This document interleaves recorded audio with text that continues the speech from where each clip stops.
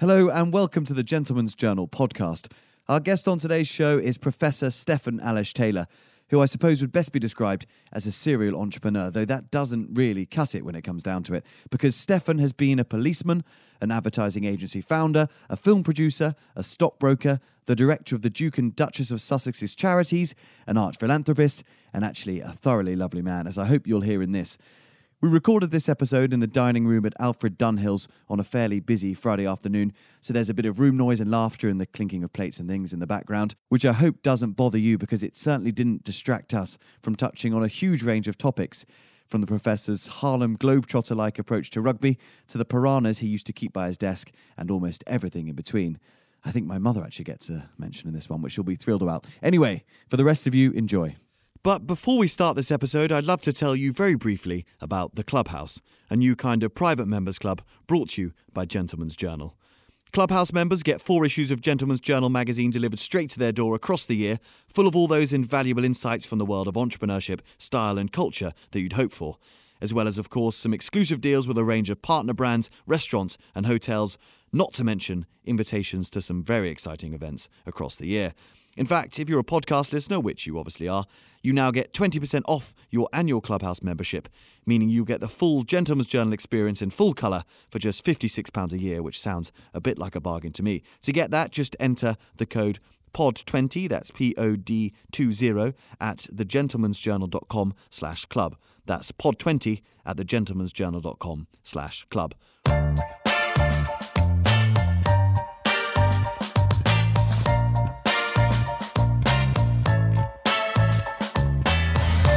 Stefan, thanks very much for joining us on the Gentleman's Journal podcast. Good afternoon. You are a serial entrepreneur, according to the press releases I read about you, and a philanthropist, a kind of investor. You're almost everything. You were a policeman at one point, you founded an advertising agency, you're a film producer. What do you say to people when they say, "Hi, what do you do?" I usually try and avoid the answer because unless I can think of something very pithy and amusing. Okay. I don't come up with anything very interesting. So I usually say I'm a trainee philanthropist. Okay.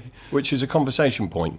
Right. What's usually the next question? I mean, it may not be with you, but usually it's a conversation point. No, it is. I think it is. So they say, what's a trainee philanthropist? Well, it's someone that tries to earn money so they can, on top of buying very nice things with it, do other things with it that make them feel good for buying all the material stuff that they bought. Okay.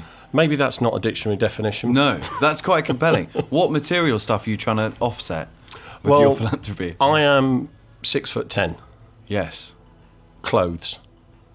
Very hard to buy things from M&S. That's a good point. So I have to have things made. So they're expensive. Yeah. And I've been 6'10" since I was 18. Wow. And I'm a big fan of Star Trek. Okay. But those trousers above the ankles, they're only appropriate at Star Trek parties. Fine. And not walking down the street. They're quite fashionable now. You see some Are they men. now? Well, when I say fashionable, I mean that in inverted commas. There's a lot of men wearing them. Really? A kind of Italian look, I think you'd call it. A lot of ankle. No, I'm with you. And Italians are probably the one group of people who don't need to wear trousers that are too short for them. No. As a Teutonic bloke who is a little taller would observe. Are you're German? Austrian? Yes. Part Austrian? I'm Austrian-Scottish. Okay, good combo. That's nice. That's a very strong North European combo. Some would say a bit aggressive. Okay, fine. Were you a sportsman at school? You look like a lock forward. Do you know, I was a very enthusiastic sportsman. Right. But I was useless. Okay. I captained a rugby side at school, and it was the 4th 15. Right. And I think it was created especially for me because I was a very entertaining rugby player. Entertaining? Well, I was entertaining because in the 4th 15, we had all the boys that were really good athletes and really good soccer players, but they kind of sucked at rugby. Okay. So we would devise ways of scoring that were a bit unorthodox, but within the rules. Trick moves? Yes, lots of trick moves. Wow. And we were very entertaining to such a degree the headmaster actually suggested that no one came to watch our matches because they came to watch our matches and not the senior first team matches because they were very professional and sensible. Right. And we were winning, but probably not in a way that was particularly, rugby glamorous. No, okay, fine. You were the Harlem Globetrotters. I like that, yeah. 4:15 Yorkshire rugby. I'm going to go with that. Okay, good. Yeah, even if it just gets you off the subject. Okay, good. So after that, you left school and you didn't go to university. What did you do after leaving school? I did what everyone not bright enough to go to university did in those days. I went into the city. Okay. I wanted dead air then. I got dead air and I wanted it. I thought you were going to say more. No. You'd hope the city was attracting our brightest and best minds. I got nothing for you there, except 2008. That's all I've got for you. Well, 1987 was when you came in. That was a bad enough time. Oh, it wasn't that terrible. Yeah. No, I mean, for me, I did get A-levels, but they weren't great. I wanted to go to university, but I didn't feel, and for that you should read Nobody Who Knew Me Felt It Would Be a Good Use of My Time. Okay. So I did sit the stock exchange exams. Yes. And I was, in fact, the youngest registered representative of the International Stock Exchange, as it was known. So I was the youngest qualified stockbroker for, it must have been almost 3 weeks. And then someone else came Yeah, it was a girl, and Really? she beat me. So there was I think time... her birthday was in April and mine was in May. How old were you then? I must have been 18. 18. Okay, so that's young. 18, 19. I can't remember which. Were 18, you 19. good at that age? Do you know what? I was put on the dealing desk, and the dealing desk was a lot of chat. Okay. And a lot of humour. Right. So, we would knock on a table, hold the phone next to it and say, this is opportunity knocking. And we would, you think about it, this was the middle of, the late 1980s. We had slick back hair, we had braces, but I didn't do it in London. I was a stockbroker in Yorkshire. Oh, okay. But because of the Big Bang and the computer systems and Market Eye and SEAC, you could trade from anywhere. And it was genuinely good fun. And there was a lot of theatre and there was a lot of amusement. But ultimately, it was other people's money and it was quite serious stuff. But it doesn't mean to say that you couldn't have a laugh. And indeed, I did. Okay, good. Have you seen the film? I don't know how to ask this question, but have you seen the film The Wolf of Wall Street? Because the reason I ask is it's a timing point. Because Jordan Belfort starts his job as a broker on Wall Street on the day of Black Friday, I guess it's called, 1987, and that's about the same time you were. No, it was Black Monday. Black Monday. Black Friday is something else. Yes. That's your fun day. It's when we buy all the expensive kit cheaper. Fine. Or all the cheap kit cheaper. I don't know. Depends on your view. So was it that kind of atmosphere? No, we weren't criminals. No. But I mean we the need kind to calm of it down a little bit on that. Let's definitely clarify that you weren't criminals. But that kind of, there's a sense of bravado. Yes. The kind of two-tone shirts. Yes. Red braces. No, it was fashion offensive for sure, and it was a lot of money that was moving around. Right. And people had a very odd approach to what value was. Mm-hmm.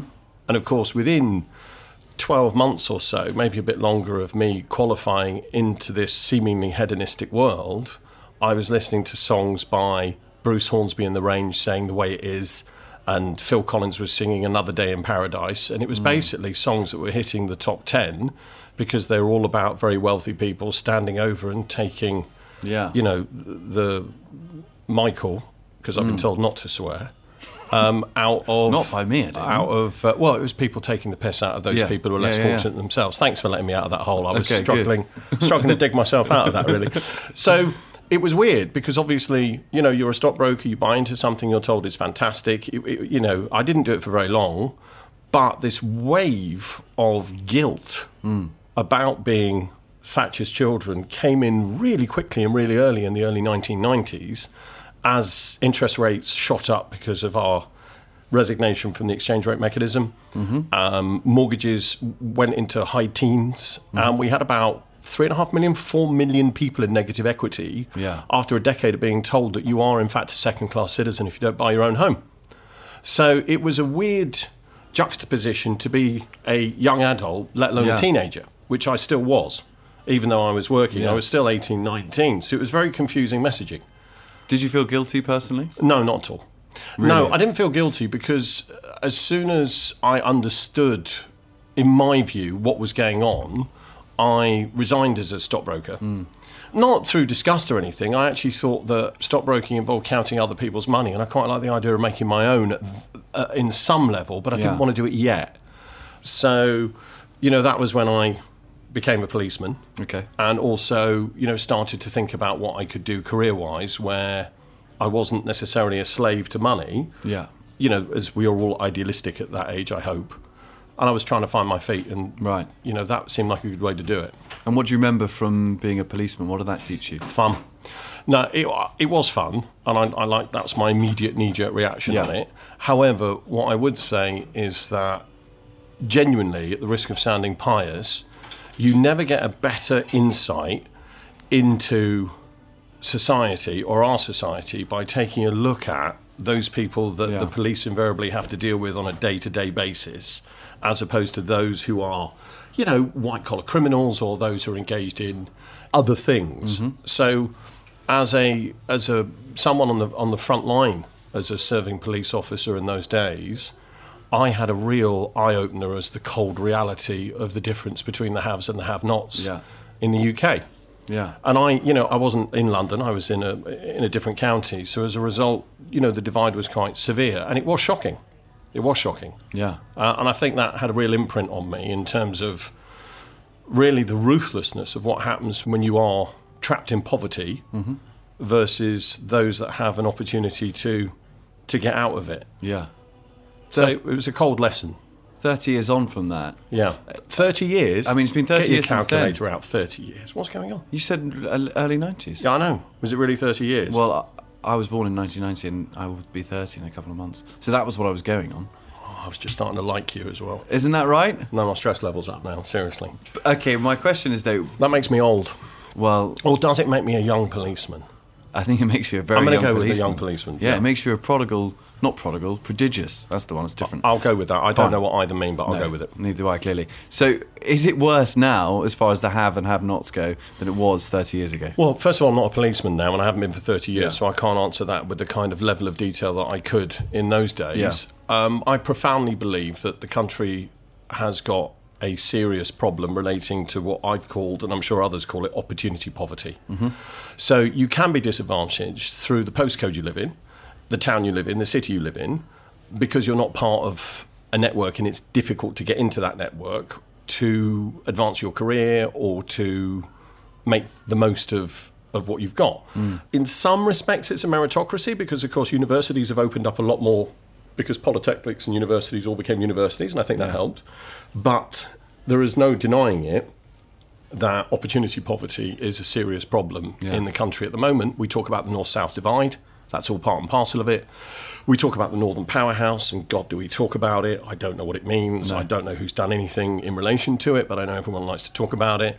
We know that even internet connectivity in certain parts of the country is so dire that I think we're number 48 on the list of internet connectivity. Wow. And I'm pretty sure the Gambia is number 38. Okay. So, for us, there's a lot wrong that doesn't allow people the kind of social mobility they should have, being part of the fifth largest economy on the planet.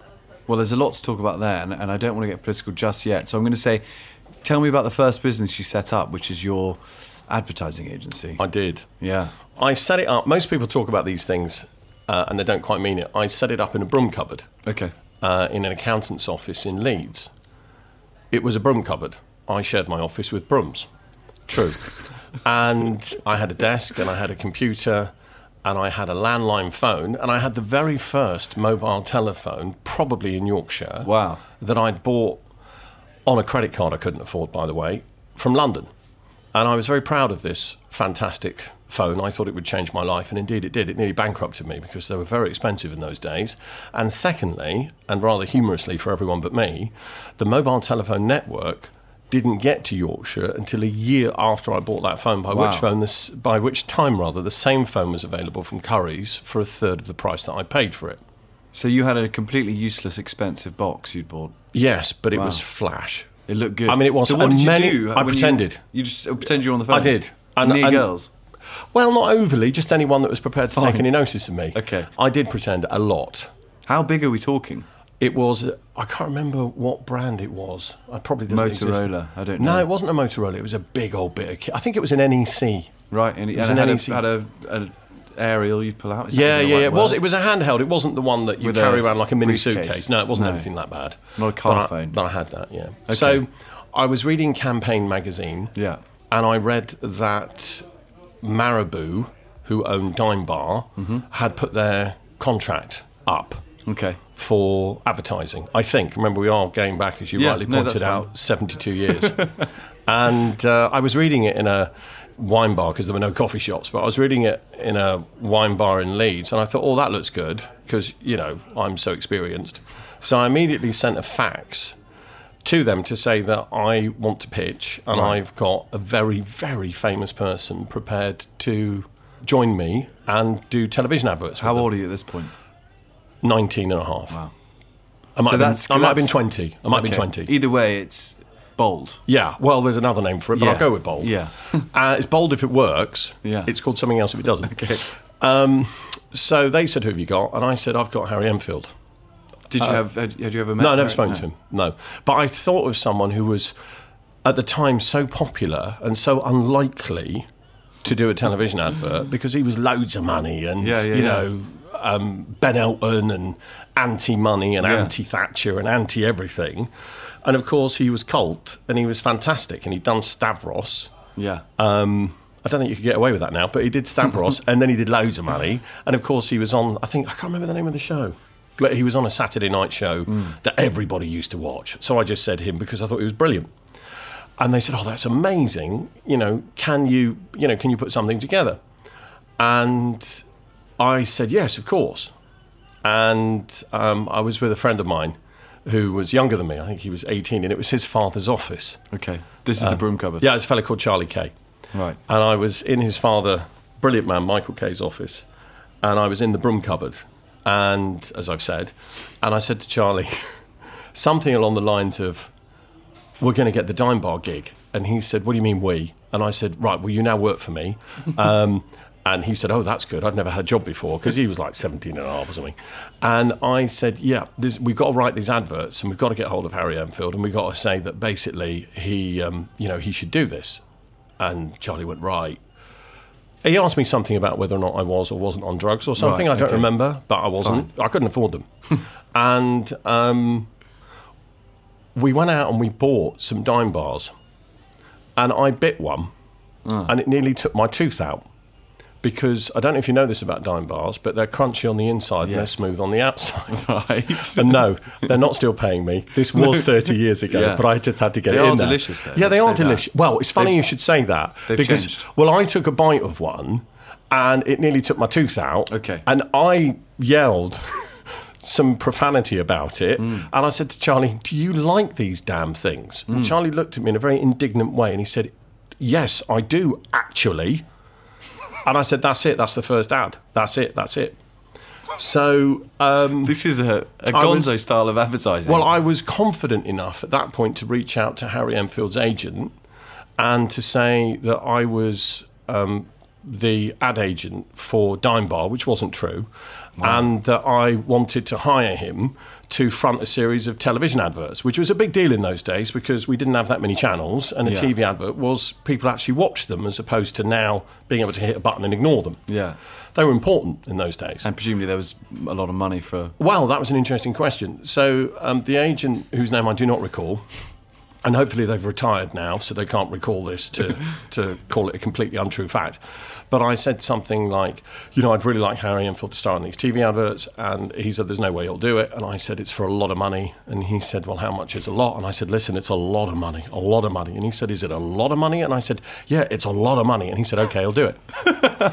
And so did you have any idea how much a lot of money might be? No, not a clue. No, I mean, I was 19. I thought a lot of money How old do you think he thought you were? Oh, that was the other thing. I never met anyone. I did everything on the phone. Right. Did you have a deeper voice? Did I then? No, not overly. No. I think you could be, as a stockbroker or ad agent in those days, you could be like 14 and people would reasonably allow you to get on with it. Jesus. So probably not 14. There might have been labour laws. Yeah, I don't know. We didn't really do labour laws in those days. But what I can say is that they're on the internet right now, and they did, of course, Harry and his team, and we all worked together. And again, I'm taking too much credit, but I want it.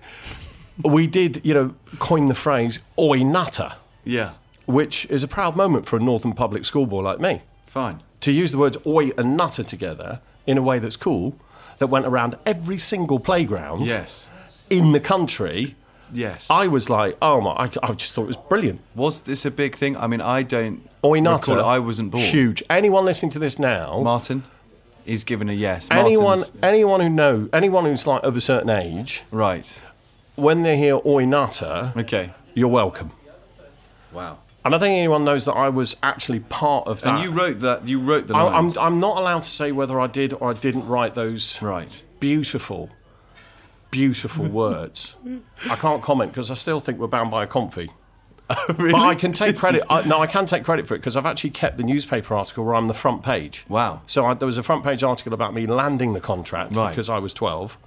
Was not 12, you get the point. Yeah, of course. And I have a picture of it. I have amazing hair. That's all I know about that. And I was wearing a Turnbull and Asser shirt and tie. So clearly at 19, I was going places. You really were? I was impressed. I mean, I mention it obviously because Gentleman's Journal, you care about this stuff. Yeah, we know. Yeah, we do. I've never mentioned that. That is actually it's an exclusive. Fine. No one knows I was wearing a Turnbull and Asser shirt and tie for that photo shoot in 1989. For 30 years, there's been a question mark hanging over that picture. Yeah. I mean, it's black and white, so you'd never know that it was Turnbull and Asser because most of them look like pyjama tops. Yeah, they do. Very fashionable. Not the one I'm wearing now, though, I hasten to add. No, that's very smart. Thank you. So what did that teach you? To me, the lesson there is outright confidence and bluster. Taught me any idiot can be an ad agent. That's probably what it taught me. Yeah, okay. No, what did it teach me? It's the same as most things.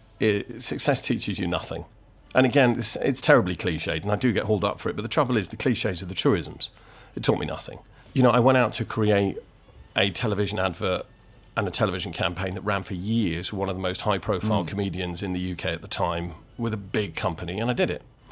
And if you do that as a teenager, I like to think I was fun and I like to think I was grounded, but I'm fairly sure I was an obnoxious little git the minute that I'd achieved it, the way that most teenagers that achieve anything of any merit become. Did you suddenly have a lot of money?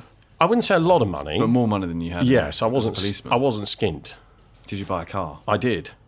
To go with your mobile phone? I did. What was the car? I bought a Jaguar Sovereign. Okay. I don't know what that is. A Jaguar Sovereign. Do you know what? I'm going off you in a large way with this. I don't know know what it Jaguars, is, but I don't know what a Sovereign is. Jaguar Sovereign is. Has it got another name? No, it's called a Jaguar Sovereign. Yeah, it's convertible. No, it's not convertible. That's what I'm saying. No. It was actually, I think the Prime Minister had one at the time. Right. They're a 4-door Jag. Oh, okay, so quite one of the, not like a racing car. No, I wouldn't do that. No, I'm tall, as we've commented on. So, or I have. Yes. So I needed a car that was size appropriate. Okay, otherwise, fine. I look like an anaconda getting out of a tin of spaghetti. It's not good. Okay, good. You're imaging. You think about that for a minute. Exactly, Just think about that. Is that your own? That quote, yeah. Yeah. I know it's quite funny because I bought one of the country's first Audi R8s. Yes. And I got out of it opposite a pub in Fulham, and I literally got a round of applause. Wow. And I sold the car that afternoon. I've never been so embarrassed in my life. I think if you get out of a car, you get a round of applause for it. There's something wrong, unless you are, of course, famous. Famous. Yeah. So I get the feeling people are definitely laughing at me and not with me. So that car was toast. Okay. Pity, it was a great car. That's a shame. So then what happened after that? What was your next move? So I thought that there wasn't anywhere for me to go that would be as exciting as that which we just achieved. So I didn't continue in advertising. I thought that I'd done it. And I came to London. As all of my friends were doing. Yeah. We came to London. I came to London. I'd spent most of the money, if not all of the money. Yeah. If not all of the money, and a lot of credit card debt. Okay, wow. Just living the life. Where were you living? I was living, in London before I came, I was obviously in North Yorkshire, and then I came to London. I lived in Fulham. Yes. And I slept Where in Fulham? I live in Fulham. Oh. If we live in the same house, I don't think we will. I'm trying to remember the name of it. Hang on for a second. Oh, it's off the New King's Road. No, you've already lost me. You're already smarter than me. What, off the New King's Road? Well, it's smart now. I was off the north. I'm off the north. Christo Road. Nice. Christo Road. I lived on Christo Road, okay, yeah. And I slept like every one of my friends did. Yeah. I slept on a friend's sofa for a year, trying to find my feet in a relentless and unforgiving city in the early 1990s, and it was hard. What was the first job you had? What were you doing? No, I never had a job. Right. What were you trying to get a job in? I was trying to buy a large building that had gone into receivership. Okay, how much did they want for that building? 150 million. Right. I mean, it's an ambitious thing. When I thought you might be looking for bar Sorry, you work say it or was something. ambitious? Yeah, so it's... No, the word you're looking for is... psychopathic. No, foolish. Foolish, fine. Foolish. Okay. It sounds ambitious, foolish. It sounds the same, but no, it was definitely foolish. Right. Did you get the building? No, I didn't. I came close though. Why did you want it? It was in receivership, and I thought it was worth 300, and they wanted 150 for it. And actually, long story short, they sold it for 3. Okay. They sold it for 3 million because it had 400 mortgages on it that had to be repaid, and it was a very complex legal situation. Okay. I came close to guessing it, but I didn't guess it. How old were you then? 21, 22? Yeah, 22. To buying a property I was close. worth 300 million? Yeah, I was close. What were you going to do with it when you had it? It's a big Just block. sell it It's on. a very famous block of apartments in London today. What's it called? Where is it? Point West. Okay. On the Cromwell Road. Okay, yeah. So I held contracts to buy it. I nearly got it, but a miss is as good as a mile. So who knows? In reality, Fine. I didn't get it. I think is the story. Okay. But it's that again speaks to your kind of your youthful boldness, if we're going to say boldness, or the other word. Well, I think at the time there was a vacuum in confidence because we were going through a massive property crash, and there just wasn't appetite to do anything in that space. So I don't think it was about me being super clever. It was about the fact that there was an open field and not many people wanting to play in it because commercial property and residential property in the early 1990s crashed badly. So you went from a crash in the city to a crash in the property market. Yeah, I did. You must have thought maybe you're the common denominator. Well, don't talk to me about the internet because that's what happened. And then a dot-com yeah. crash. Yeah. Why? What were you invested in there? I had I chaired. I'm trying to work. I'm going back a few years now. Hang on, wait a minute. I was the CEO of a tech company in the dot. Yeah. What did it do? I don't remember. Nothing. I don't remember. They didn't ever seem to do anything. Well, to be fair, it's still around today. Oh, fine. But in a different. Google. Yeah, but in a different guise. And it was an interesting period. But it was one where the fundamentals of business had obviously gone walkabout. Unlike today, where the fundamentals are brilliant. Yeah. WeWorks. Uber. Do you want me to keep going? Yeah. Can I keep going? Okay, so there's 50 of them. Anyway, so for me, I came to London. I got involved in the property sector. I had some success in the property sector. There's no doubt about it. And obviously, from there, I've invested in and I've tried and failed at many different things. Do you get bored quickly? Is that the thing? No, but I also know when to get off the stage. So I know that when it comes to doing sort of startups and scale-ups, there's an element of blue sky thinking there where you can be as creative and as aggressive as you need to be creatively and practically to get things done because people know it's a startup and scale-up. 1 out of 10 startups survive and 1 out of 10 of those scale. So that's a 1 in 100 success rate. So if you're not really lucky, then you better have a really good work ethic. Right. And I don't say really smart because being smart's nothing to do with it. There are plenty of very, very, very smart people who've had startups that haven't worked for a host of reasons. So when you look at those odds, then, for me, you do get a pattern of sort of behaviour in business where you are fairly free to do what you need to do. And that is exactly what I did, and I have done ever since. Okay. So I've been creative. But as soon as the business takes shape, I move on. Yeah, I step back because there are better people, better trained, with better disciplines than me to take the business forward. And I don't say that to be self-effacing. I ask myself always one question in the many, many startups and scale-ups that I've engaged in over the years. And the question I ask myself periodically is, would I hire myself to run this company? And the minute it's a no, I sack myself and bring in a professional who has the patience to have a much slower and arguably much safer pace. So you're a kind of one-man accelerator, incubator? No, I definitely wouldn't say I was one man. I've never done anything on my own. It's always with a team. Okay. And I wouldn't say that. And I've taken businesses and I've definitely built them, and I've had my success and failures like anybody else. And I don't run a fund, so I don't have to think in terms of the absolute returns. I certainly do on the individual businesses, but I don't have to have a balance sheet at the end that says that I'm good at this or I'm bad at this. It's I haven't always. I'm an entrepreneur, but I'm a financier as well. So I've been known to invest money, obviously, but I've also been known to raise money, and I'm constantly on both sides of that equation, and that really keeps your feet on the ground. Yeah, you never think you're very good when you are out there pitching your own things or your own businesses to those people who are super smart, who are in the business of professional investing. Yeah. So it's a great leveler, and it does keep you very, very... It keeps your feet firmly on the ground. Does it? Okay. Firmly. Well, that's on the encouraging. Ground. Yeah. I suppose. And so does this city. I mean, no matter how successful you are, no matter how clever you think you are, there is someone more successful and much wealthier and much cleverer than you are 3 feet away from you. Yeah. Doesn't matter who you are. And that's why London is great, because it really does just keep things in perspective. I mean, it's a tough city, London, in that regard. It is a bit. You can never really relax into yourself and say, I've arrived. But nor would you want to, I don't think. No, there are better places to do it than London. Definitely. Probably places where you could buy a home for less than £1 gazillion that actually has 2 bathrooms. Exactly. So how many businesses do you think you've been involved in from a very, very early stage? Either founded or been brought in early on? Can we put a number on it? Yeah, I mean, I would say it's north of 50. Okay. North of 50. And out of that, how many have been successes by any metric? Again, it depends how you define it. I mean, I can't answer the question in a way that would make sense. I mean, because it depends what you set out to do to define whether or not you got there or not. I mean, if you ask me how many went bust, I would tell you that 1 out of that definitely went into administration after the financial crash. But lots of projects, just naturally don't go the way you want them to go. Yeah. And that's life. It doesn't mean to say they went bust. It doesn't mean to say that they got into financial trouble. It just means they didn't go anywhere. And it is the nature of this role to accept the fact you're going to win some and you're going to lose some. Yeah.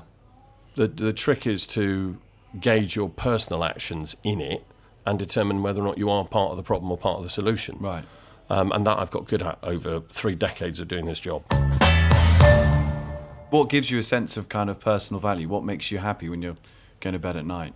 Again, it is cliched. If I answer the question honestly, Please do. Yeah, which is the point, I suppose, of this.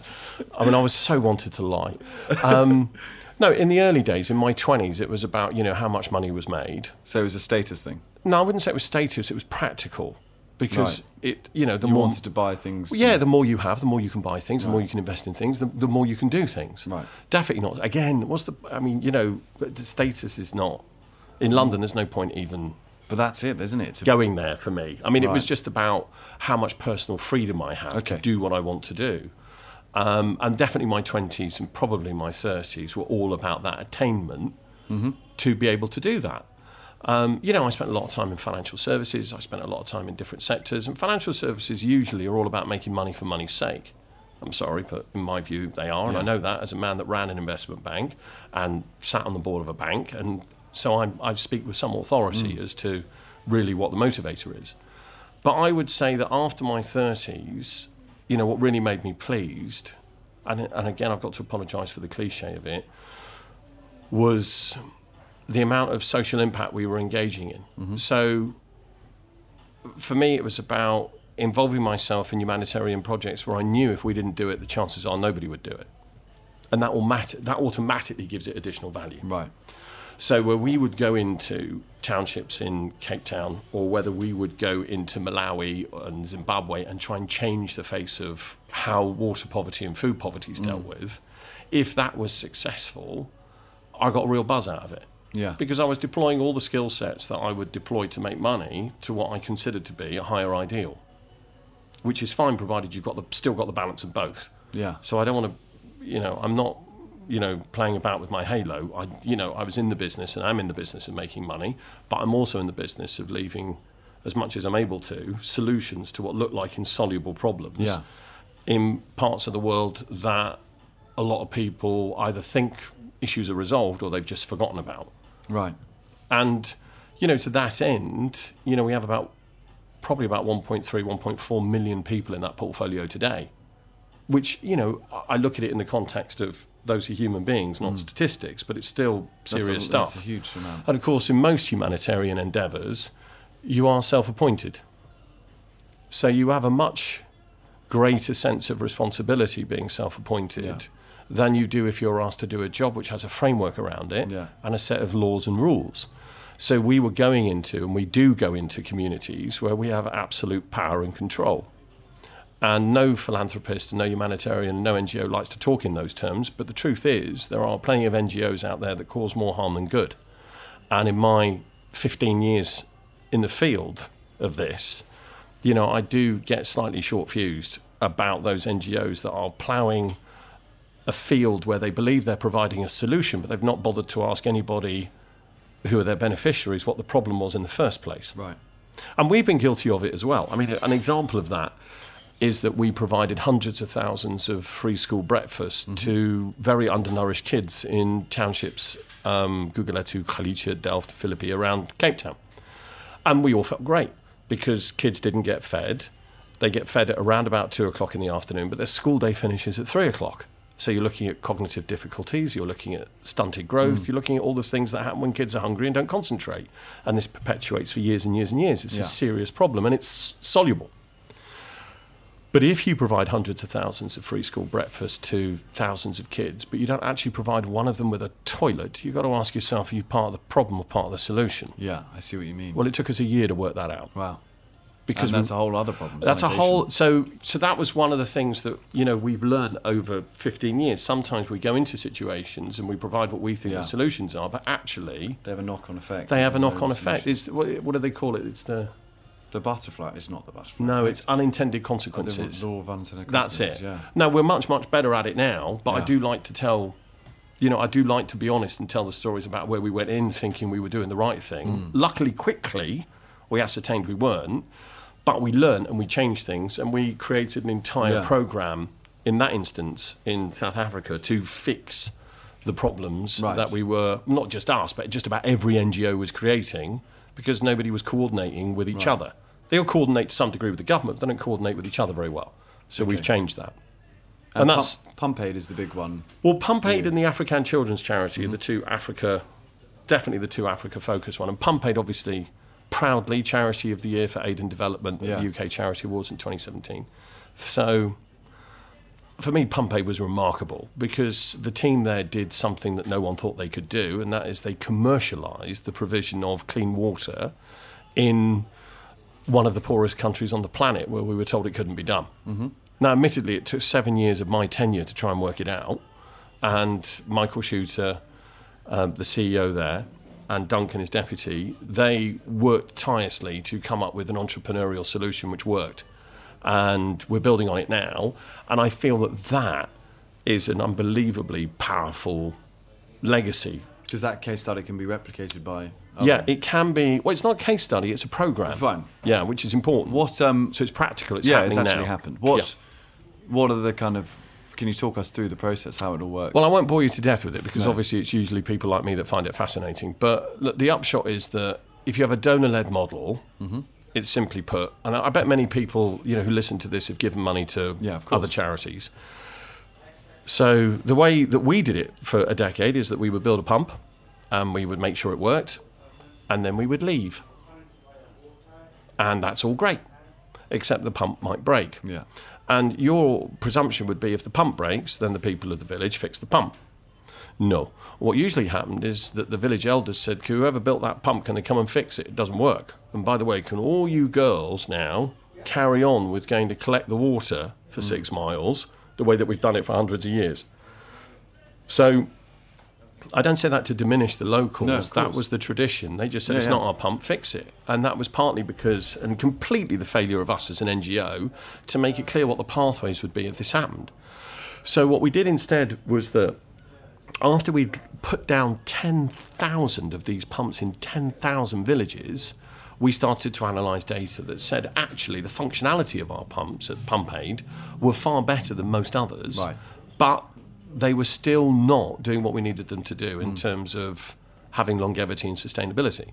So we took our workforce that dug the wells and built the pumps, and we basically identified 25 who we felt wanted to be entrepreneurial. Okay. So they set up 25 businesses, and we trained them to basically build the pumps and to sell the pumps where they monetised it. Wow. And what we did is we actually spent a lot of time educating their buyers, their potential buyers, why they should buy the pumps as opposed to just have them in their village. And what used to make me scream is that you'd have a situation where someone would go, well, we provide clean water to 5,000 people. And I go, that's amazing. And they go, yeah. I go, how many pumps do you build? And they go, 10. And I'm like, dude, that's not good. I mean, think about the queue. That's not good. How is that good? You know, gravity-fed water supply in every household should be the mission statement. You've got 10 pumps providing 5,000 people, and then you automatically default to, it's better than nothing. Yeah. No, it isn't. And the minute you take that line, you need to jog on. Right. Because that, again, that's bad. I mean, I have other words for that. But that's bad. Yeah. So, you know, for us, food poverty, which is not enough for the Malawians to basically feed themselves healthily every day, was part and parcel of it. So the program that we created allowed small holdings, whereby the water fed the small holdings and they could grow mini crops. Yeah. So now you're trading. And it sounds simple. It isn't simple. I've probably oversimplified it. But I can tell you that 25 entrepreneurs provided clean and sustainable water supplies for 40,000 people, and they didn't build one pump. They built a lot of pumps, and they monetise them. And they also maintain the pumps as well? Yeah, they maintain them as part and parcel of their role. So now you've got a kind of self-contained solution that's just it's an ecosystem in itself. And and to be fair, to make sure credit goes to the right people for such a paradigm shift in the way these things are done, we monetised it. We made it a business, and everyone said it can't be done. It's, you know, it's charity. Yeah. And we said, no, charity, you're going to get killed. As soon as somebody stops paying, it just grinds to a halt. Yeah. And there's an interesting statistic that I think is a good one that spurred us, and that is after 20 years and tens of billions of pounds, the food poverty and the water poverty rate has gone from 54% in Malawi to 52.2%. I don't think that's a good use of $20 billion of aid money. No. So, you know, for us, we really were trying to tackle something where a lot of money, both the British government, the British taxpayer, and other people's money have gone into it. And we were looking for a solution because we'd been on the ground there for the best part of 15 years, and it took that long to try and work this out. Even though I've probably made it sound so outrageously simple, my CEO will phone me up and yell at me when he hears this. No, okay. No, but it's remarkable. No matter how simple it sounds, I'm sure it's a hell of a lot of work. Yeah. And a lot of, I don't know, if that kind of thing doesn't exist, you've got no one else to refer to. So you really are making things up and... Is it trial and error, or is it just kind of blue sky thinking? How do you even approach something? I mean, to be fair, it's both. I mean, it's also frustration. Yeah. So there's frustration recognising the fact that we're spending a lot of money building pumps and not solving the problem. You know, we look at the Millennium Development Goals and we say that 600 million people have been provided with clean water. They were, but how many of those pumps are still working? Right. And as a result of the Millennium Development Goals saying mission accomplished, who's going back to make sure that those people are not, in fact, without water, sanitation and hygiene? And we should be building schools, and yes, we should be providing internet, and yes, we should be providing all the things needed for a society to develop. But I really do think everyone's entitled to a clean glass of water and a wash. Yeah. And if that in some way makes me a Luddite, I'll wear it. I don't think it does at all. So I want to talk about another one of your ventures, I suppose, is that you're now the first ever Professor of Entrepreneurship at King's College London. Have I got your title right now? No. I haven't. No, I forgive you though. Does it matter? Yeah, it matters. It would matter to King's, yeah. Okay, right. No, I'm the first Professor of Practice at King's. Right. And I'm the first Professor of Practice of Entrepreneurship at King's College London. Yes. So not a Professor of Entrepreneurship, there are a few of those. Okay, fine. So I'm Professor of the Practice.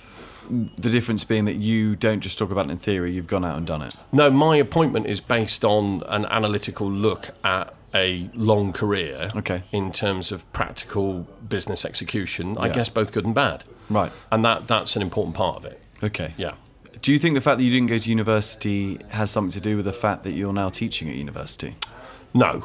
Okay. That's that theory out the window. Yeah, no. My bit of pop psychology gone. Yeah, no, that's totally gone. No, I mean, for me, universities have evolved a long way. Business was a bit of a swear word to many really good universities probably 15 years ago.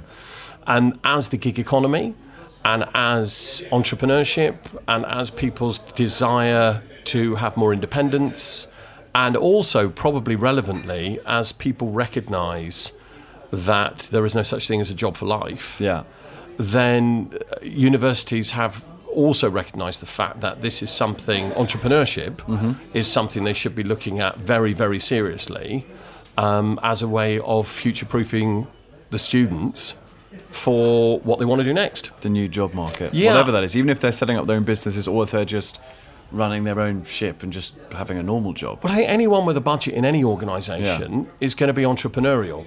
And I always have these battles about intrapreneur and entrepreneur. I think, entrepreneurs are the ones that are up there and they get all the fame and all the glory. And intrapreneurs who have a different type of risk and a different type of personal challenge are in some way second class to those. And I don't like it. Right. For me, you're either entrepreneurial thinking or you're not. Yeah. I think that, if you take vast sums of money at the NHS or anywhere else and you risk it, you may not go bankrupt, but you will certainly blow away your career if there's a problem. Right. And everything is relative. Okay. So for me, entrepreneurship should not be the ballywick of just people that want to create personal wealth. Yeah. That would be a horrible waste. No. It is something we all have to think about as robotics and AI allegedly make things more efficient. Yeah. And therefore less expensive to execute. That is going to leave us a real problem with human beings and what they're supposed to do. And this isn't dystopian and this isn't the future. This is here right now. There are 506,000 people in the UK that earn a living driving. So when cars get automated, or drivers rather get, taken out by robotics and AI, I love the people that go, we'll just retrain them. Really? To do what? Yeah, don't get me on the statistics of state schools and GCSEs in terms of whether or not we're even creating a workforce or even giving kids a chance to go into these type of, cerebral, computerized environments. It's not working. And then, of course, you get... I always mix up universal credit with universal... Basic income. Yeah, so basically in Sweden... Basic income is In Sweden, they ran a model where they gave... I think actually they did it in America. There was a state in America where they gave everyone $25,000. Right? That was it. That was like, well, we've taken your job. Here's $25,000. Best of luck. For doing nothing. Yeah. Year in, year out. And the whole idea is that people would survive and that they would be able to be more creative, spend more time with their families. It would be a way of levelling the playing field for those that don't have much and their opportunities aren't great because of either geography or intellect or some other challenge beyond their control. And of course, what will happen is the new zero would become $25,000 because inflation and market forces would say, well, you get that for free, so we are just going to charge you more. We're just going to charge you more. So if the brightest minds in Silicon Valley, and they are bright, come up with, we've got a great way to solve the the near Skynet problem we're going to face by giving free money away, they all deserve a metaphoric slap. Okay. And if I wasn't on a podcast, I'm not sure I'd say the word metaphoric. That's just me. So you touched on it before and you said you didn't want to get into it. So let's go into it. These companies like Uber and WeWork that raise valuations based on no solid business thinking at all. Is that a fair estimation? Well, that's your estimation, I presume. I can't comment. You can't? Or... No, I'm just messing with you. Okay, fine. I thought maybe there's... I thought, where are we going to go from this? Do you know what's going to happen? I'll tell you what's the fallout? Right, well, here's what's difficult. First of all, it is always difficult for someone who is a relative unknown compared to those titans to tear apart their intergalactic multi-billion-dollar businesses, without it looking like in some way sour grapes or in some way chippy. So I tend to take the view that as a professor of practice of entrepreneurship, I am supposed to opine on this kind of thing. So that's my get out of jail free card for And would you care if they it. thought you were chippy anyway? Well, I don't know. Well, no, if it's a distraction for a message that I want to get across that I think is a truism, I would care. Yeah, of course. I think that there's an overriding message, and that is just because we can doesn't mean to say we should. And I am a small business person, so I do startups and scale-ups, and I do turnarounds occasionally as well. So, I've been in a situation where I've gone into a company and they've had reasonable sales through Amazon, and then after 3 years, Amazon have contacted the supplier of that particular company, and they've done a deal with them, and that company is no longer the exclusive supplier, Amazon is. Yeah. Now, what can I tell you? I mean, I'm sure there's a story behind it, but that's pretty ugly. I think that there's also the danger of arguing that the destruction on the high street is down to the internet. I think that's partly true, but I also think there are a lot of success stories on the high street as well. And I think the businesses that are suffering the most are those that failed to evolve the quickest. Yeah, HMV. I don't know why I think of that first. No, I mean, indeed. I mean, I often think of Kodak Anybody as a hot favourite, right? Yeah. So... Again, I think there are many reasons for failure and very few for success. I do think there are lessons to be learned around the valuations, for sure. And I think there's lessons to be learned around the cult. I mean, Sean Parker at Facebook went on record earlier this year or late last year to say that he was so sorry that Facebook has become what it's become. Because there's no doubt about it, without being political, but just sticking with the natural, truthful observation of the sheer power these companies have, it is disproportionate to the amount of responsibility they face in the event that they come off the rails. Look, if a government fails, it's usually kicked out. Yeah. If a president fails, they can be impeached and suffer consequences, allegedly. And, so there are mechanisms. What are you going to do to Jeff Bezos if he wipes out your entire, an entire retail business employing hundreds of thousands of people in the UK because he automates it and basically destroys the model? Yeah. And don't get me on the subject of whether or not taxation in the UK is uniform. Costa Coffee paid lots of taxation when it was owned by Whitbread. Starbucks paid none because the brand was leased from a Dutch Antilles company, allegedly. I don't know for sure. Okay. I don't want to get sued by Starbucks. Right, fine. I could be wrong. I think Dutch Antilles is a good place to base. Why not? Why not? Never been. Yeah. Never been. Sounds nice. Yeah, a lot of post boxes. There we go. A lot of addresses. So you're part of something with the Institute of Psychiatry, Psychology and Neuroscience. Part of something with that.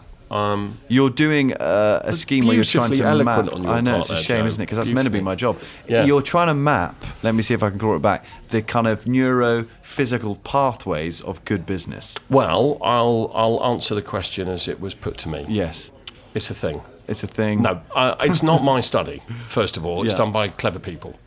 So the head of the IOPPN, you see, you could have gone there, IOPPN. For those that know, that's what you say. IOPPN? That's it. That would have been easier. Yeah, you're welcome. I had to look down at my We notes. can edit this and you can just go with that later. IOPPN, From one pro to another, you're welcome. So the Institute of Psychiatry, Psychology and Neuroscience. Yes, correct. Thank you.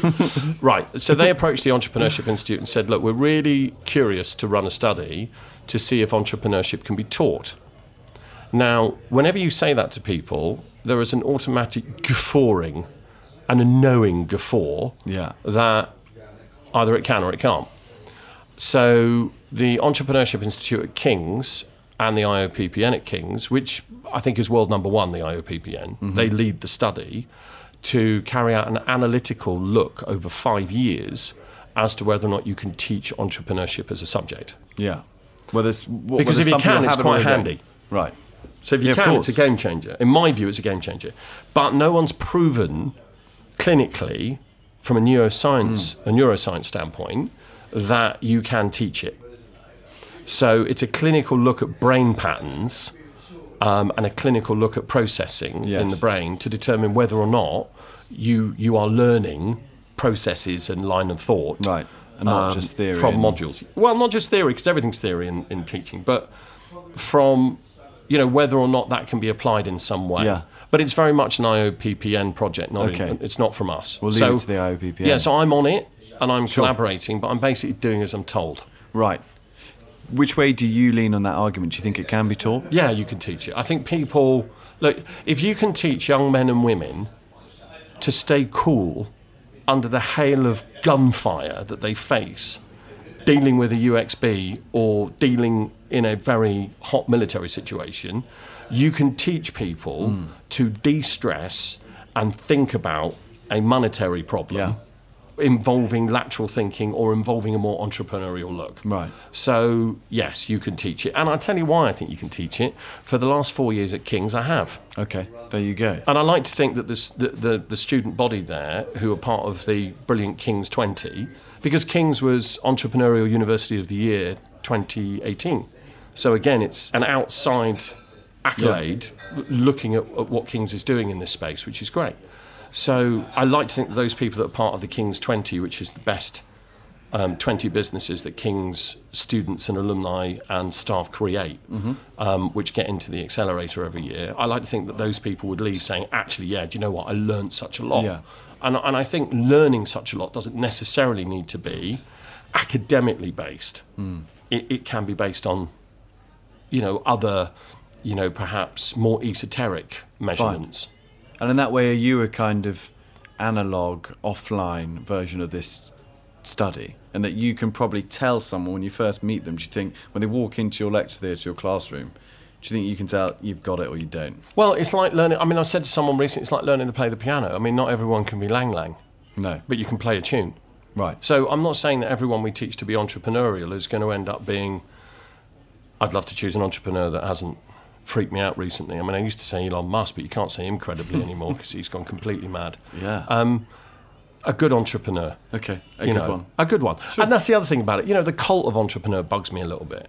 There are plenty of people I know that don't employ a vast number of people, but they're fantastic entrepreneurs. They built great businesses. They look after their people. They look after their families. They have a nice life. And for them, I doff my cap. Good for you. 98%, I love my statistics in this, 98% of every company registered at Companies House employs less than 10 people. I mean, that's quite a statistic. Yeah. But SMEs are, 55% of our GDP, 54% of our entire workforce?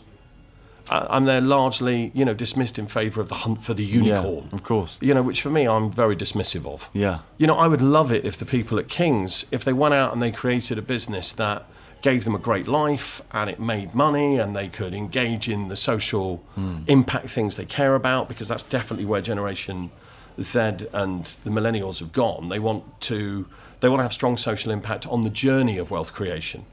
Unlike perhaps my generation that was all about make a lot of money, then give it away. Yeah. They're not that. They're like, no, we're not having that. You've got to have positive impact. You've got to do it on the journey. And if you get outfits like Blackstone, who manage $6.7 trillion, saying that companies that don't have strong ESG credentials and demonstrable ones, they're going to get kicked to the wayside.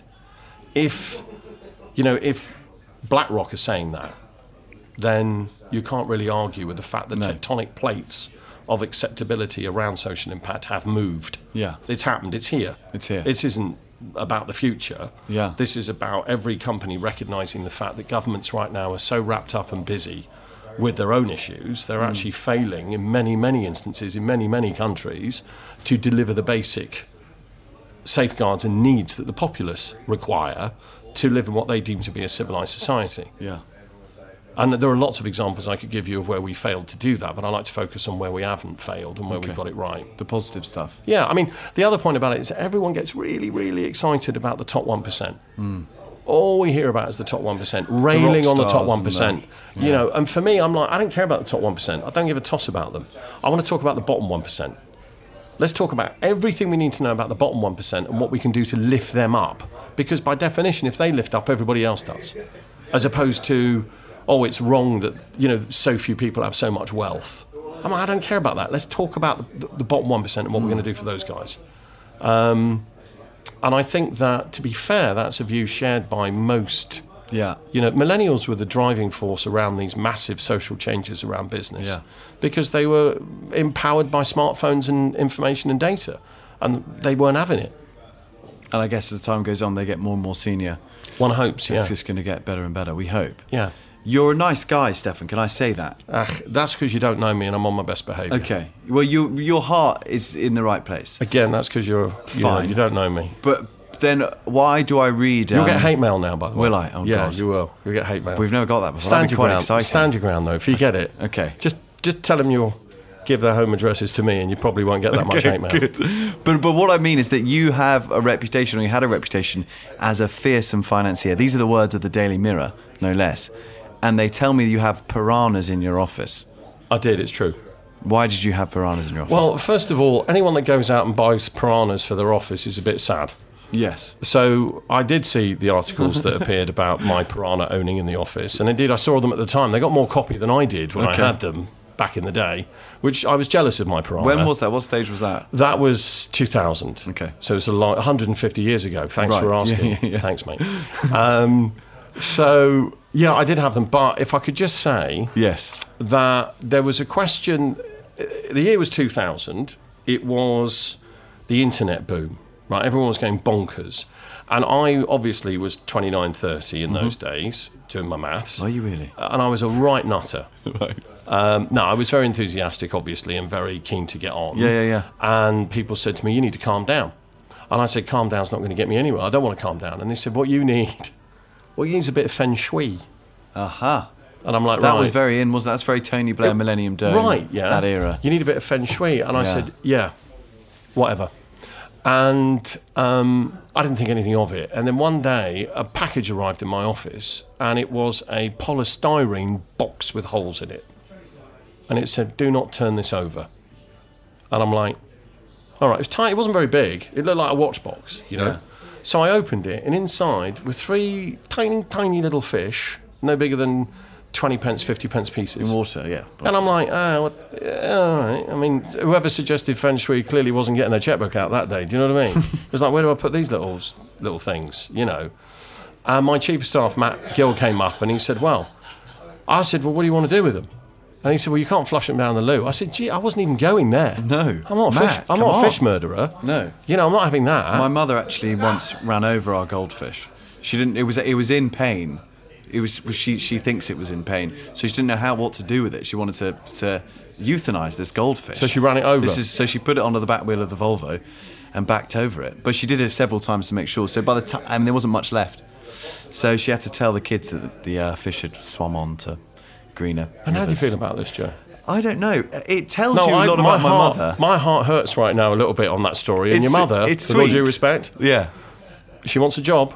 Tell her to call me. Okay, good. Right, I will. I won't tell her that. No, seriously. Because she'll take you up on that. Okay, and God knows I could do with someone that ruthless. Okay, good. Well, it's better than strangling it. Anyway, so you didn't want to kill these If she fish. could strangle a goldfish, I'd definitely hire her. Anyway, so we obviously didn't want to run around killing these fish. So my office at the time was opposite Harrods. It was on Montpellier Street. And I said, well, let's go buy a fish tank. Because in those days, they sold everything in Harrods. Yeah. And we went over and we chose a fish tank. And it came back, and the fish tank people from Harrods came over, and I said, well, let's get some tropical fish. Let's go full feng shui. So we got tropical fish in there. It was very lovely, beautiful. And they left. When they left, I thought, now we'll put the 3 little sausages, as we called them, in there. And we put them in. Simple stuff. And we left, because that's what you do. You leave a fish to it. You don't sleep overnight. Yeah, It's not. get on with it, guys. Do you know what? It wasn't Goldman Sachs. Okay, We didn't fine. have beds in the office. 4:30 You know, it was PM. like a normal place. Go to the pub. Yeah. No, we didn't. None of us drink. We don't Right, do that. okay. So we just left. Fine. Anyway, I came back the following morning, and there were these 3 tiny little heads with these massive tennis ball bellies, and no more fish in the tank. And I was like, no. oh Christ, I think I know what these are. Yeah. And of course, they were 3 piranha. Wow. And we kept them. And because they were not in their natural habitat, these suckers grew. I mean, these things grew. I'm laughing now. They're as big as Frisbees, these things. Oh my and their God. teeth And and their Jesus. faces. Jesus. I have to be honest with you. They scared me. How did you feed them? I From a can't distance? talk about that. I can't talk about that because, to be There were honest, several interns feeding missing. day, a lot of secretaries quit. Right. But feeding Is that day, true? Yeah, they did. They Right. did. In fact, the whole thing was quite unpleasant. But what the hell are you supposed to do? You can't. You know, what are you going to do? They're piranha. Right? You've put a Volvo over I'm it. with you. I mean, I'm Yeah. happy to tell this story because compared to, This- your mum, I sound like a reasonable bloke. So we basically positioned the tank where when anyone came for a meeting, Yeah. they were about a foot away from this Wow. tank. So what would happen is the 3 piranhas would all swim and line up Staring at your at head them. when you were sat down, Licking just their looking lips. at you. And there is an article on the internet written by a brilliant guy called David Lawson from Property Week. And he was doing a profile on me in 1999, and he spent half the profile talking about the 3 frighteningly plump piranhas eyeballing him in the office. That's free copy. And I That's I brilliant. just can't believe the editor let him just bang on about these piranhas. Well, I think it's more telling, isn't it, than anything else. So actually, rather than an act of thuggish bravado, Yeah. my approach to the piranha was, in fact, entirely humanitarian. Okay. Because, if I'd known what they were, I probably would flush the little bastards. Yeah. Because they were scary. Yeah. They were scary. God, how long does a piranha live for? Yeah, well, until they die. Yeah, usually. Okay. Can I just say I don't have them now? No. And I haven't had them for a long time. No, good. Okay, just Now so you've we're got clear. a python. Yeah, I don't want to get hate mail about it. No, nothing like that. No, God, no. Do you have any animals? No. Right. Well, I mean, I may have, but if I called them that, I'll probably end up with a whole load of lawsuits. I mean, there are employment things you've got to watch out for. Yeah, exactly. Okay, we'll move on from that one quickly. Yeah. Stefan, what would you be doing if you weren't doing this? And by this, I mean the many things you do. Did you want to be a footballer, an astronaut? No, I didn't. And again, I'm going to be cliched. I've managed to do exactly what I set out to do. And that is go from one fascinating project to another and, live many lives. There's no doubt about it. There are policeman 1 minute, an ad agent and stockbroker and investment banker. And I mean, there are lots of things I've done, most of which badly, but I have done them. If I had an epitaph, it would simply be what's next. So I genuinely got the job and the life that I wanted, which was to do what I wanted when I wanted within reason. Yeah. I didn't realise the amount of responsibility that would come with it, because when you say that, it sounds like you're a hedonist with no responsibility at all. But actually, every one of those roles has enormous responsibility and a duty to lots of different people who dedicate their lives sometimes to your mission, but sometimes you're all dedicated to your sort of collective mission. Yeah. So I guess I'm more chained now to my role and to the things I do than I would be if I'd just done one thing. Yeah. How interesting. Ironic, but that is what it is. What's your worst habit? Oh God, I mean, you get mail about that. What's my worst habit? Depends who you ask. So, I mean, do you want to narrow it down? What would your friends say? Well, they wouldn't say anything bad about me because they're all scared of me. Right, okay, good. No, I'm just kidding. So intimidation, I am the bloke that kept piranhas in my office. I mean, read the room, and you're Joe, 6'10". And I'm fearsome. You're a fearsome financier. Give me the question again. I want to try and give you a straight answer. What's your worst habit? What's my worst habit? The trouble is, I'm not racking my mind to think of one. I'm trying to narrow them down. Right, okay. Trying to think of an acceptable I'm trying to find one that I could say and actually, not end up, with my daughter playing this back to me going, away. Yeah. I'd like a word. Although if she said, away, I'd like a word. I'd sue a school for a start. But anyway, what is my worst habit? You can come back to that one. Yeah, I'll have to. I've got so many. I've got so many. Fine. Yeah. That's another podcast. What's the most impressive thing you can cook?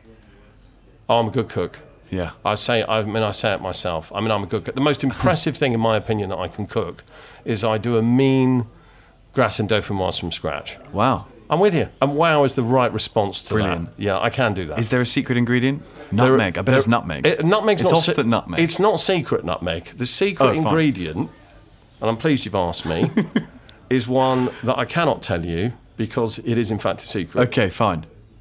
So thanks for asking. What are you most proud of in your career? Pump Aid. Without any hesitation at all, Pump Aid, and I know it's cheesy and I know people will roll their eyes, but I really, really, really mean it. Those guys did the impossible, and I think they did it mostly because I yelled at them a lot. Yeah. Because they really had a fantastic sense of duty.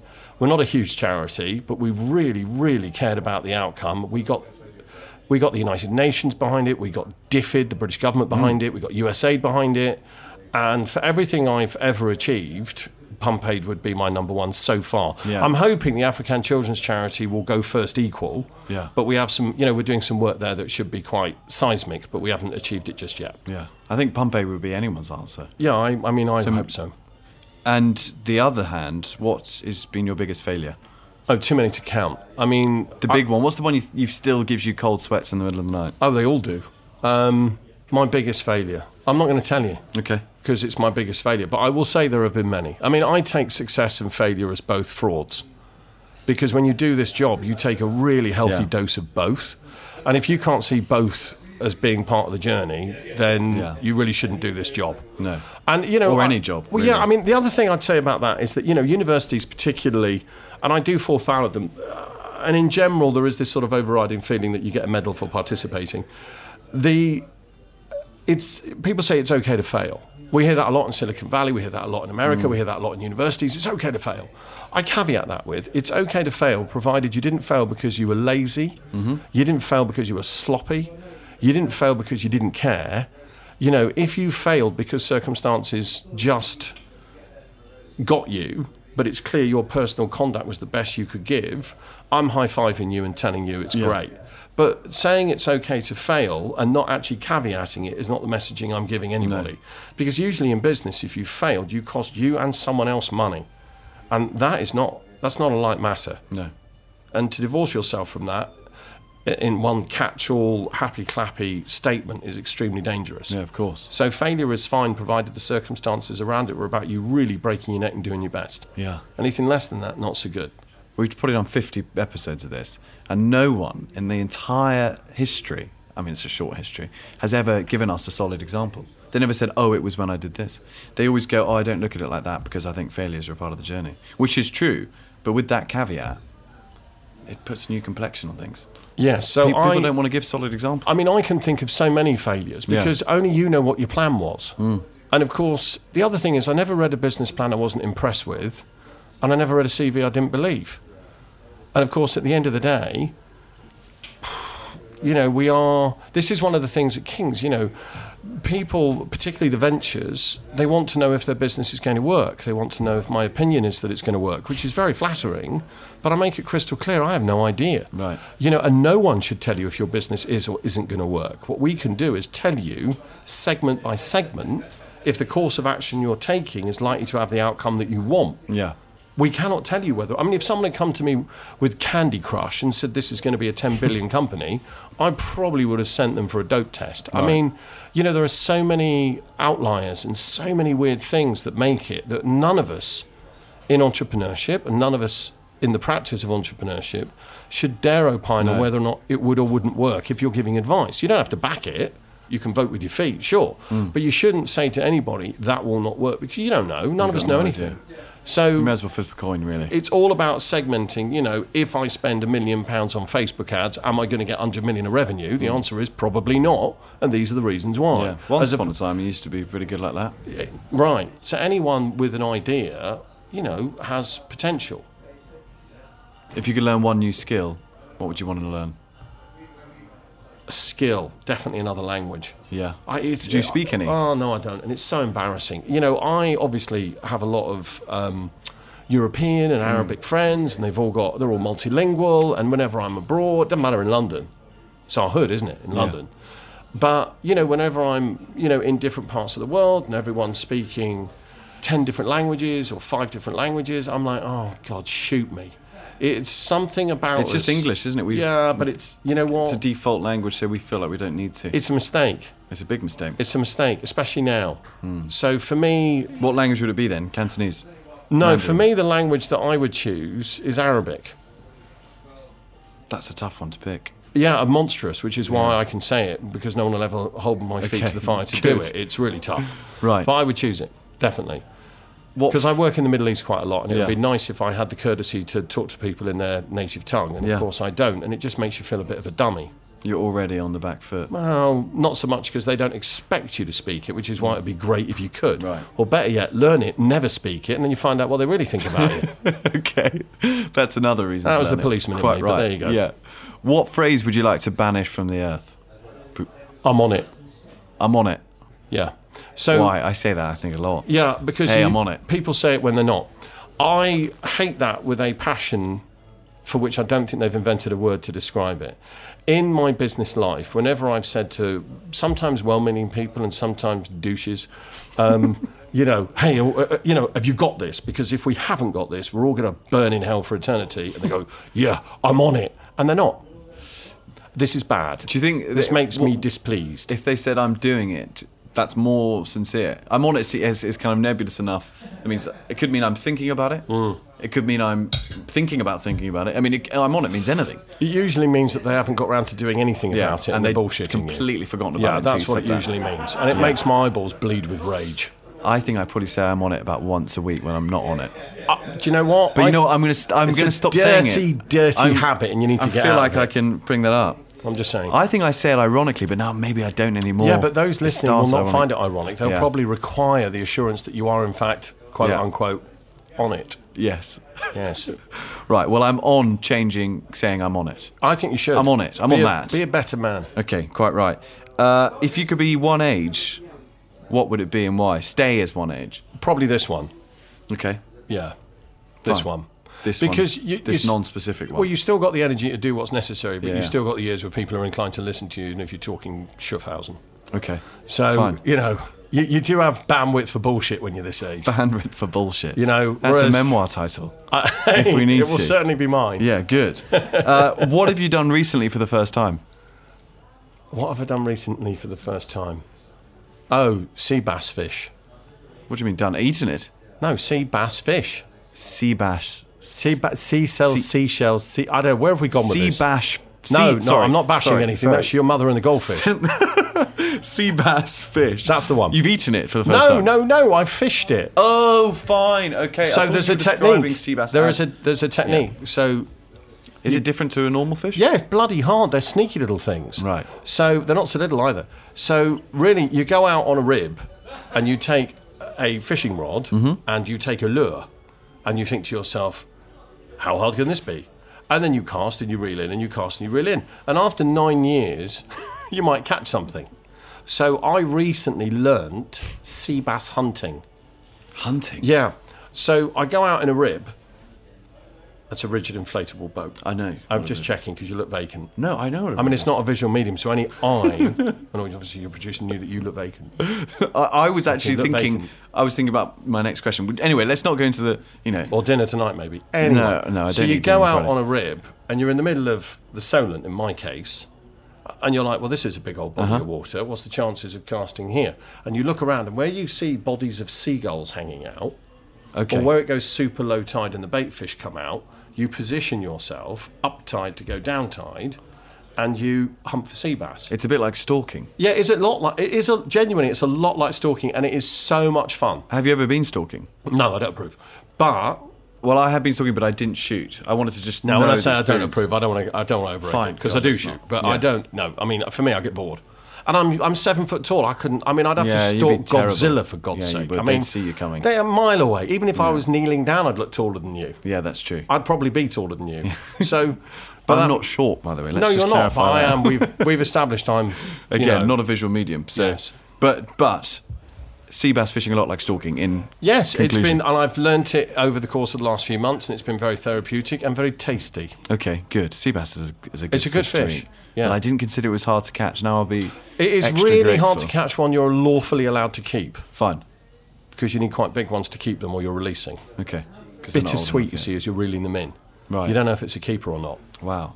That's So real sport. You have a piece of string that's the exact length of Okay. the lawfulness to keep Can't them. fudge it either. No. So you lay the fish out, and the fish sometimes is not as cooperative as one would hope. In and being you're getting measured. the string out, Yeah. and you're measuring it, and of course, if it is inferior to the string, back it goes, which is sad. But not. happy in You a kind way, of feel 'cause good. it's- You yeah. can't. So it's a lot of catch and Life release. goes on. Yeah. So that was really. You asked the question. I think it's a know. nutty question, Hey. but you asked me. I mean, that's what. That's what. That's I've a learnt good recently. answer. We've all learned something there. What can I say? What's your most treasured possession? Treasured possession. What's my most treasured possession? I always say, if it hasn't got a beating heart, I really don't care much about it. Fine. So this isn't going to go much further then. What book has influenced you the most? The Billionaire Who Wasn't, Yeah. which is about the brilliant Chuck Feeney. I think whether you're in business or whether you are a humanitarian or whether you just like fascinating people, Chuck Feeney's story is staggering and humbling. And And If Chuck I- Feeney is... Chuck Feeney was the co-founder, if not the founder, of Duty Free. Yeah. And it's a remarkable book about a man who made many billions of pounds, who gave it all away. But it wasn't just that he gave it away, it was how he did it and what he did and how he made it. Yeah. And it's incredible. It's very, very humbling, and it's so incredible. If you didn't have an ego and you didn't have ambition, you probably never want to get out of bed again to even attempt Wow. to walk in that guy's shadow. Okay. God, that's a good book. Yeah, it's something else. And finally, do you have a personal motto, Stefan? If I have one rule, Yes. it would be never bother with anyone that doesn't bother with you. It's Quite good for right. business, it's good for life. Don't bother with anyone that doesn't bother with you. Okay. Well, Stefan, thank you for bothering with us. It's been a pleasure.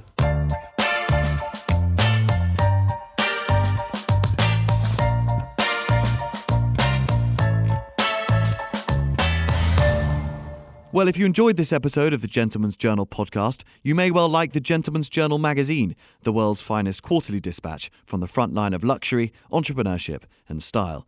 In fact, as you may have heard earlier, podcast listeners now get 20% off our annual subscription. Just enter the code POD20, that's POD20, at www.thegentleman'sjournal.com/club. That's POD20 at thegentleman'sjournal.com/club. And if you really like this episode, why not rate us 5 stars on the iTunes store or, of course, wherever you happen to get your podcasts? I think that'd be a lovely idea. Anyway, I'll leave you alone now. Bye-bye.